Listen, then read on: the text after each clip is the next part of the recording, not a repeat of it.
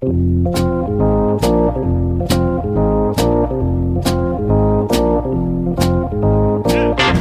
us a little bit about what you saw and being able to relay that message to Cora when you watched Kimbrel pitch and kind of help out so he wasn't tipping his pitches. So tipping pitches, we hear about it all the time. People at home understand what tipping pitches is all about. It's amazing. And that's remarkable. Alex, we're recording off schedule. We're here on a Saturday morning for an emergency podcast. You know what the emergency is? What's that? The emergency is the MLB Network promo video. We're going to do a frame-by-frame breakdown of the Hamilton-style MLB Network promo video that everybody loved so much on Friday afternoon. I missed this. I didn't actually see it, and well, I think it maybe this podcast is for you too. Then deleted. Yes, exactly. I'm learning as we go. I didn't even know that it got deleted, but I've just opened up the Defector article titled "I have seen the lowest bowel of hell," and it is this MLB Network hype video. So I'm not going to be able to get the audio from it because they took the tweet down. So if you hadn't seen it, this was a cold open joke that just didn't land for you. That's okay. I was able to do a little investigative journalism and dig it up from some lovely accounts that saved it before MLB Network cruelly took this down. They replay reviewed it. Mm-hmm. Can you play a little bit of this for the listeners who haven't heard this, like myself until about 4 seconds ago? Hit the lights, turn the page, 'cause you punch your ticket to the biggest stage. Call 'em boys of summer, but it's all about the fall. I think when they replay reviewed it, they made the right call. What do you think? Very quick, too. Is this the quickest replay review we've had? I mean, when you get entire blog posts about how this hype video that you created is making people not want to watch the playoffs, I think that it's okay to admit that you missed. What do you think that the pitch meeting was like for that? You know, they were like, okay, playoffs coming up. In the heights, but playoffs. Right. We know we have to connect with a younger audience. We have some really fun young stars who are going to be in the postseason this year. What's the best way to showcase them? The pitch meeting was just this meme from Sarah Wine, who we follow on Twitter, who posted a meme of that like building blocks meme, you know, the dominoes building blocks, like one thing, a kernel of one thing leads to something very far in the future. And the very first one was Alexander Hamilton loses a duel. And the very last one was this MLB Network Broadway promo. It's true. It set off a chain of events. It really did. That no one could have predicted or even stopped. No. And if we could stop it, we would. Please, Lin-Manuel Miranda, please. Just leave us alone for like a month. We beg you. Did he actually have a hand in crafting it at all? No. But his cultural ripple effect touches us at all hours of all days. That it does. I can't believe I'm just like losing my mind about Lin-Manuel Miranda in a playoff preview podcast that we're doing like off cycle, but that's okay. We're going to talk about each of the divisional series that have started. We might do a little bit of a wild card recap and some more broad playoff thoughts. But before we do all of that, I am Bobby Wagner. I'm Alex Baisley. And you are listening to Tipping Pitches.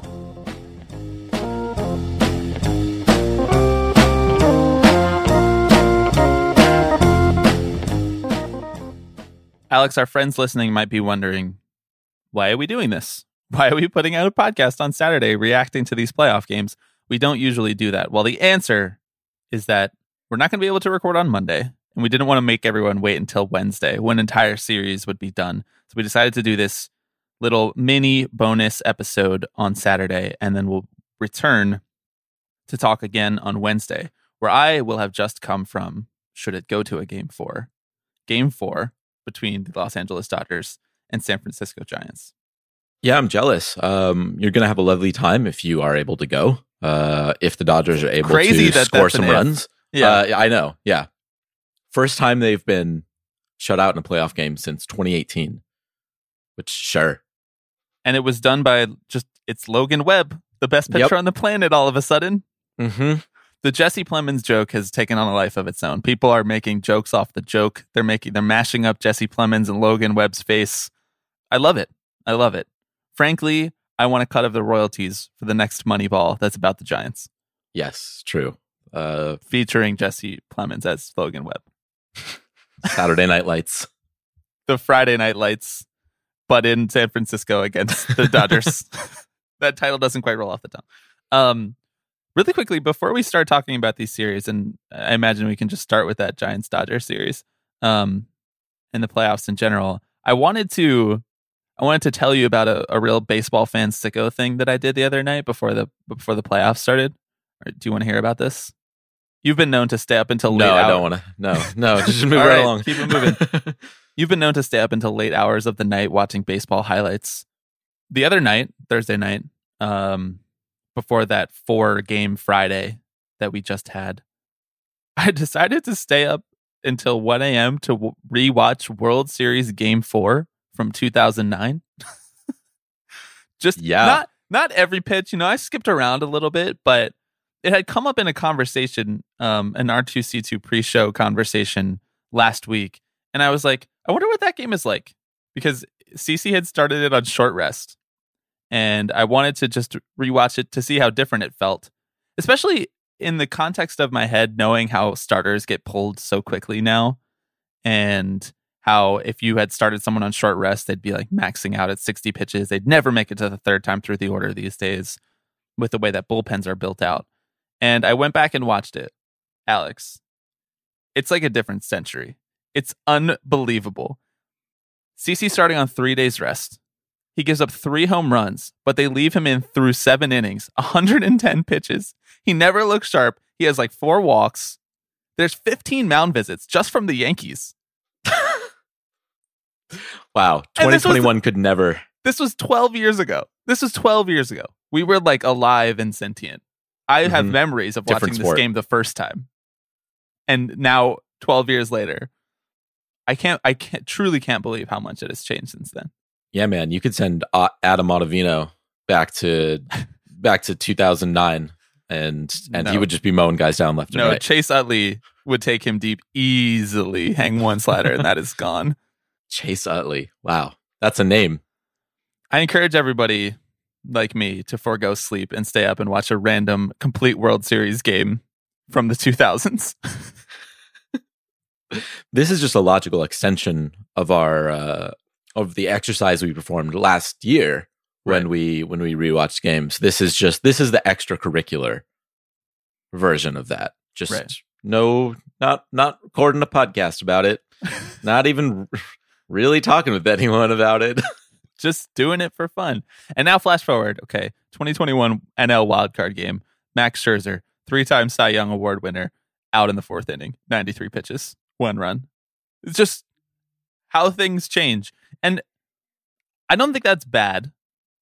I just think it's different. And I'm never going to adjust to the fact that a starter, even if they're not cruising, but that a starter is never really allowed to work through things in the playoffs. And that's just something that, I am constantly grappling with every playoffs, is how quick the hook is, how many of these relievers come in just throwing 99, and the discourse surrounding that. Sometimes it's earned and sometimes it's not. Have you fully adjusted to that yet? I mean, it's interesting because I think that it's not across the board, it's not like every single starting pitcher goes out and only throws 3 innings, right? If a guy is like totally cruising, he's going to cruise. If Lance McCullers is out there pitching a gem, Dusty Baker's going to let him go, right? If one Jesse Plemons is out there for the Giants cruising, they're going to let him go, right? Yeah. So it almost like makes you cherish it more, just a little more. Right, exactly. You don't get to see these sorts of things in the playoffs these days. It's like a day with a cool breeze now that the climate apocalypse is on us. Yeah, I know. Ouch. It does make those short starts, I think, stand out even more, though. Yeah. They really emphasize each other. Yeah, I mean, and sometimes it's the totally right thing to do. Like sometimes Garrett Cole has given up 3 runs and isn't even out of the 2nd inning, and you have the right bullpen arms to come in that specific scenario. And they did the right thing. The Yankees did the right thing in the AL wildcard game against the Red Sox. They still ended up losing, but leaving him in, I don't think was the correct decision. Leaving him in to give up 5 or 6 potentially was not the correct decision, because then you're completely out of the game. And those bullpen pieces that you have are just not as valuable, cannot add as much win probability, or cannot prevent the Red Sox from adding as much win probability. Those calculations that teams are making, I think, are sometimes defensible by regular fan brain, and sometimes they're not. And there's a friction there that I think still hasn't been processed, even though it's been the norm for about 5 years now. Yeah, it's bizarre to see. It's bizarre that you can place all your hopes on Garrett Cole, the $300 million man. which, hey man, I don't know how much the Yankees are paying him, but it's too much given how he performed in that one game. I'm just gonna say it. But trying to imagine someone listening to us for the first time on this episode. Weird episode to tune in on. Yeah, I don't love getting to the bullpen by the 3rd inning. As much as I like Clay Holmes, who's absolutely filthy, and he got the double play they needed. Yeah, it was the right move. Mm-hmm. I don't know. What do you think attracts fans more, bullpen games or Hamilton hype video? Ooh, I thought you were going to say bullpen games are a good starting performance. I was like, that's a very easy answer, but between those two, probably bullpen games, the actual games, not the Hamilton hype video. Every once in a while we get very lucky with the pitching matchup, and both guys are throwing really, really well. And that was the case in yesterday's game 1 between the Brewers and the Braves, Charlie Morton versus Corbin Burns. Both of those guys did not allow a run and looked incredible. Can I use that as an opportunity to just, let's give the Brewers their due. They won the game. They're a very good team. Neither of us picked them in any of the multiple places we were asked to pick who would come out of the NL side last week. Shout out to our friends at Sports as a Weapon. Shout out to our friends at Auxiliary Statements who had us on their shows last week. And both asked us to make World Series playoff predictions. We did not pick the Brewers, but they look really good when their starting pitching looks really good. So you never really know. That being said, can I use it as an opportunity to pivot to talk about Charlie Morton and the team that he should be on, but isn't on? Yes. Charlie Morton should be on the fucking Rays, Alex. Why didn't they pick up his contract option? I know why they didn't pick up his contract option, but it's the most exciting time of the baseball calendar. Okay, it's the playoffs, and all of the best players are out there laying it on the line. And a lot of writers take this as an opportunity to talk about how the Rays assembled a team of such good players with such little payroll. And I just wonder why they don't also take this as an opportunity to criticize the Rays for the good players that are on other teams that they let walk, or the good players that they could have if they had just spent a little bit in free agency. It's very frustrating to me. It makes it even more frustrating because the Rays are good. Yeah. The Rays are really, really good. Yeah. They are very good at what they do. As we talked about, I think just last week, they know what they're doing. It would be wonderful if they kept their stars around. And you could argue that might make them even better. Having guys like Charlie Morton on your team, I think that helps usually. Yeah, I mean, the one thing that always hits me like a ton of bricks whenever the playoffs start is that no matter how good you look in the regular season against the wider league, no matter how good you look in a 3-game series in July, when the playoffs start and when everybody is locked in, laser focused, putting their best lineup on the field every game, there's no schedule losses, there's no fatigue losses, there's no resting guys, there's not as many, nagging injuries for guys that are keeping them out of the lineup. Obviously, guys are playing through nagging injuries, but every year when the playoffs start, I am just shocked at how good you need to be to win. Like, these teams are, you know what I mean? Like, the best teams are so good. And as the league gets more and more stratified between the good teams and the bad teams, and the good teams just load up more and more and more, like we're seeing with the Dodgers, like we're seeing with the Astros, and obviously the Giants were good enough to beat that loaded Dodgers team. But that's what that proves my point, is that you need to you need to not punt on any level of competitiveness in order to actually come out on top of this rock fight. Like, you can't come to the fight leaving behind any of your possible options, any of your possible reinforcements. And when I see Charlie Morton go out there and absolutely shove against the Brewers on the road in game 1, what I think is, even though the Rays are good, they left behind something that they probably need to win a World Series. I might be proven wrong with that, but I just think just because you have Shane Baz and Shane McClanahan doesn't mean that Charlie Morton wouldn't have been useful to you in a potential World Series matchup should you make it that far. And you could have had it just for literally just money, you know? It's not like you were down a roster spot and you needed to lose him, or it's not like someone competitively came in and signed him away from you. You had his player option and you declined it. Yeah, well, and this really goes to show, I think, just how much the kind of playing the middle of the road game, right? Not tanking, not spending, like the A's do, right? Which is try and eke into the postseason every year. When you actually watch the postseason, it really displays why that doesn't work. Yes. And I thought that exact same thing when Chris Bryant homered yesterday. Mm-hmm. It's like every team could have went and beat that offer for Chris Bryant. Yeah. And they didn't.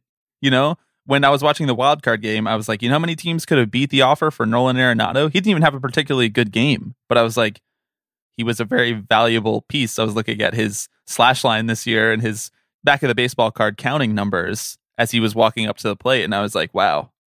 I mean, selfishly, I was like, the Mets should have had him, but I was like, so many teams should have had him. The Rockies were actively trying to get the Rockies were paying teams money to take Arenado off their hands. I don't know. This is all just a circular way of saying that, like, the teams that half-ass it get exposed when October starts. And I think that, like, ownership is fine with that, right? Because they made it into the playoffs to begin with and they can sell that to their fans. But I just wonder how that's not more obvious to people before the playoffs start, you know, or even to me before the playoffs start. Two local men wonder why billionaires aren't willing to part with a few million more dollars. Yeah.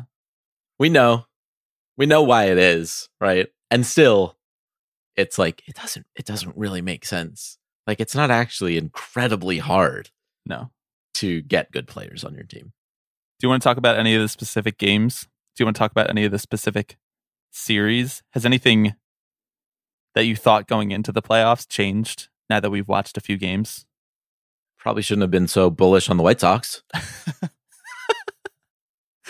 Yeah. But I don't know. I don't know if that. No, I tried to tell. Well, that was your heart speaking, though. I tried to tell you that the Astros are way better than them.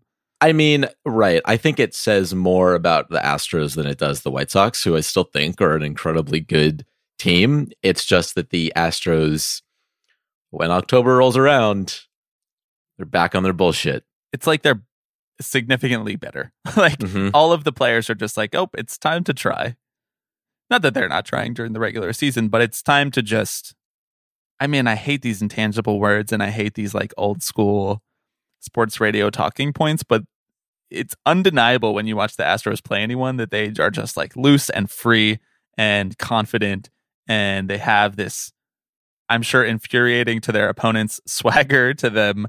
I can't believe I don't hate them more. I wrote this in my notes, but it's basically impossible to talk about the Astros at all anywhere online or whatever, unless you're like, I'm talking to you right now directly. I've known you for like 7 years. I can have a normal conversation with you, but as soon as like a third party comes in, it's like, what about the cheating? I wonder when that's going to go away. What do you think? I don't know. It has been a year and a half, more, close to 2 years since that story broke. Yeah. It's like, at this point, we know it happened. At this point, teams have done as equally egregious things in the interim, you know, since that story broke. Not to mention since they actually did the cheating, right? Which was 4 years ago at this point. Yeah. I'm like, who still has the energy out there for hating a team for something they did 4 years ago? Look, was it a morally upstanding thing they did? No. No, and we But- killed it at the time. We killed Yeah. it at the time. And Yeah. we've killed it since then. I just think like our brains are complex enough to say, wow, it's fun to watch this team hit. It's fun to watch this team make great defensive plays. These pitchers are really good, who didn't have any involvement in the cheating scandal, by the way. These pitchers are really good.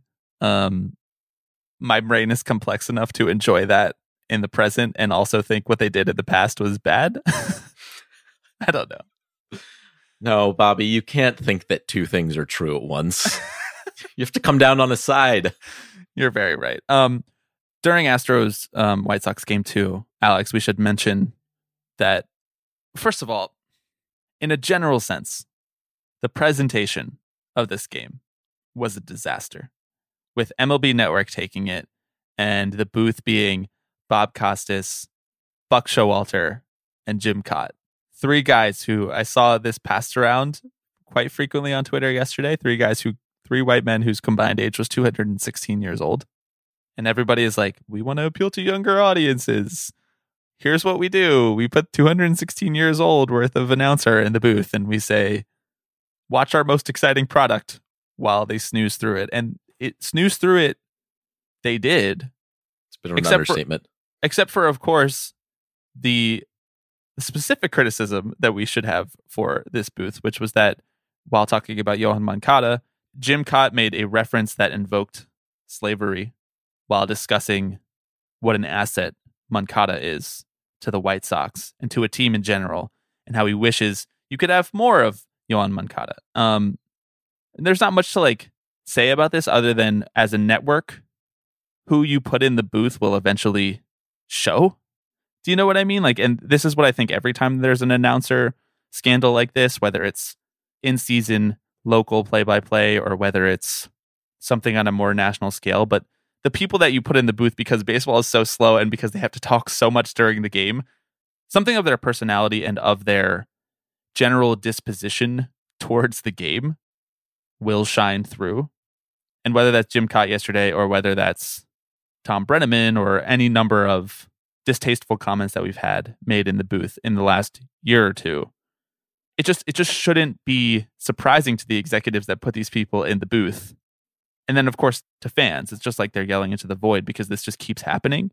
And then the half-assed apologies just keep rolling through. Like Jim Cott's apology, here it is verbatim. I want to add a little break here. In fact, I need to read this right now because earlier in the game when Yohan Moncada was at the plate, in an attempt to compliment the great player, I used a poor choice of words that resulted in a sensitive, hurtful remark. And I'm sorry. Sounded sorry. Whenever I'm apologizing for something, I say, I need to read this. okay, I need to read this. Not even want. No. I don't even want to read this. I need to. My bosses are saying I'm going to get in trouble if I don't do this. What was incredible about his comment is how we use the phrase unforced error a lot on this podcast, and that almost feels like it doesn't go far enough in explaining how unnecessary his comment. You know, like he and Showalter were discussing, as you mentioned, Moncada and his physique in like a weird way. Showalter said, that's what they look like. I don't know about the rest of it. The first time I saw him in the big leagues, I looked around the dugout and said, can we have one of those? That's what they look like. We're already in sketchy territory here. Yes, talking about like this man and saying, I want one of those. Yeah. And Cott could have responded in any number of ways. I might have said, I'd love to have him on my team.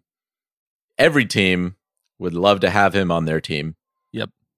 And it's just stunning to me that he was like, what's the way I can describe this? So that the most people understand it who are at home. 40 acres. That's the phrase that he thought was most appropriate. Like you had to have that in your head already. Yes, you know, yes, like absolutely. you kind of had to have it on the brain. That's what I was getting ready to say, because I think that you make a really good point to relate in relation back to what I said, which is that eventually something is going to shine through. And I think what we're not, well, plenty of people on Twitter are breaking this up, but I think what executives are not understanding is that the link between old school mentality, which is what a lot of these executives want in the booth. They want like baseball lifers. They want people who invoke the nostalgia of the game. They want people who have put in the time, put in the work, been around the game for a long time, and have the bona fides to talk about it on air.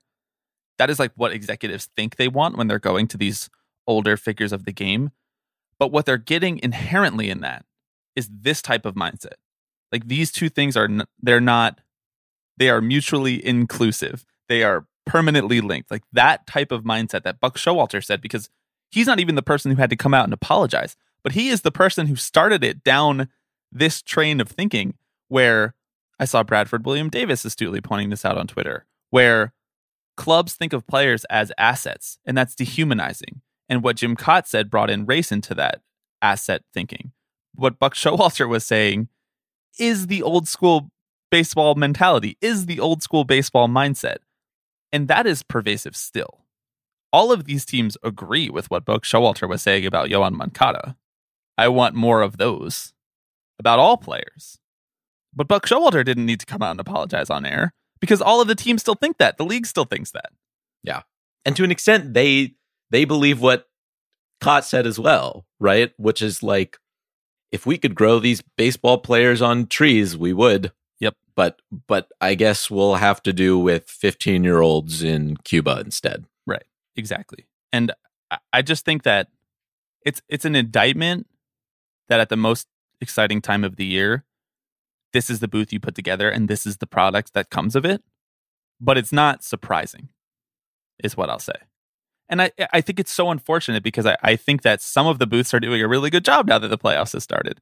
I think that the TBS booth with Ron Darling, we've texted multiple times already how wonderful it is to listen to him.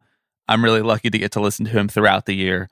I thought that it was cool what TBS did earlier in the day with Don Orsillo getting to call a game. He did such a phenomenal job for the Padres the last couple of years he's been doing a phenomenal job for the Padres for the last few years, but as they have sort of come to national stature, more people are starting to build a relationship with him.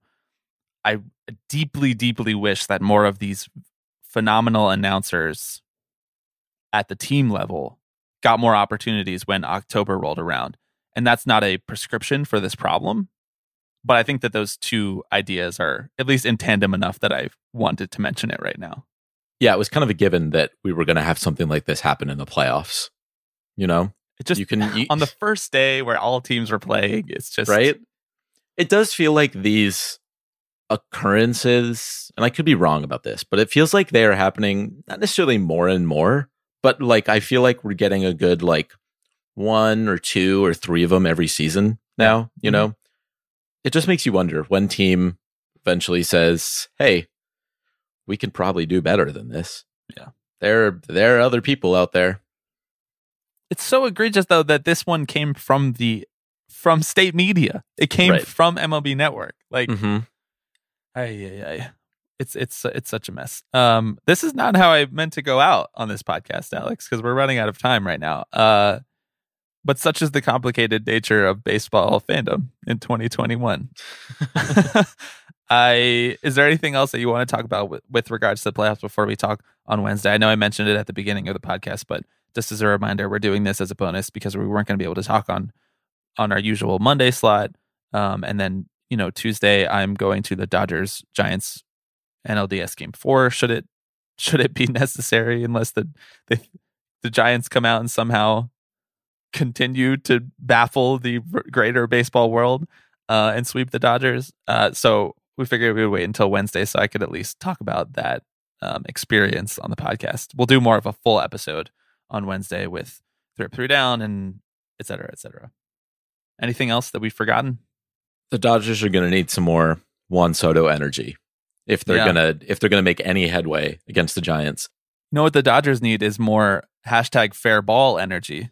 The walk-off home run that came on Wednesday was hit by Chris Taylor, who was wearing a fair ball wristband in support of better working conditions for minor leaguers. So when in doubt, just double down on solidarity. Yes, you're absolutely right. Chris Taylor, the GOAT, quickly rising in our power rankings here of favorite players on the podcast. This is really great way to set yourself apart for any players who are listening right now. If you want to get into that top tier in our eyes, really easy. Yeah, we can snag that wristband. We can be bought. Exactly. Or just offer to come on the podcast and talk about something like arbitration. Like when I saw BJ Upton tweeting about that the Rays took him aggressively to arbitration over $300,000. You could just come on the podcast and tell that story, BJ. I really appreciate when players are candid about this sort of thing. And I mean, especially, a player who's retired has far more protection to actually complain about this. Although you will see, even during arbitration season, you'll see some players come out and say, look, got out of my arbitration meeting. They dragged my name through the dirt. This is fun. Can't wait for opening day, But BJ Upton, star in my eyes. He tweeted, Stu needs to sell. Yeah, he did. First tweet in months. Yep. Stuart Sternberg needs to sell the Rays. The Rays got to stay in he has to Tampa come Bay. On the podcast. He must. To. Bernie, Tatis Machado, BJ, Tatis Machado, Chris at Taylor. At this point, it's more of a question of who doesn't have that open invite. I feel like we could come up with a longer list of who doesn't have that open invite. All right, that's enough for this week. We are going to answer some voicemails on Wednesday as well. So if you want to call in and talk about your experience watching the playoffs, your experience being a fan during the playoffs, your experience as a neutral observer during the playoffs, whatever it might be, or just if your team's already been eliminated and you want to complain about how your owner probably won't do enough this offseason, that's fine too. 785-422-5881 or tippingpitchespod@gmail.com. Can I just say one thing real quick and then we'll wrap. Yep. The folks over at Fox Sports had a really wonderful pregame show the other day. I don't know if you saw this, but it was a lot of fun. It was Frank Thomas, and David Ortiz and Alex Rodriguez and Kevin Burkhardt, and they were making predictions on who's gonna win the World Series. Right. I shouldn't say making predictions. They were making bets on who was going to win the World Series. Fox Bet, Ooh. Super 6, free chance to win $5,000. Big suitcase of money sitting open of like $100 bills right there, as each of them are like holding a wad or two, and making their guesses on who is going to win the World Series for a chance to win money.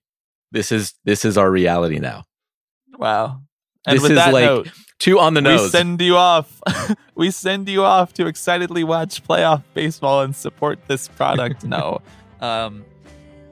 that's a mess. That's a mess, and something we don't have enough time right now in this outro to get into.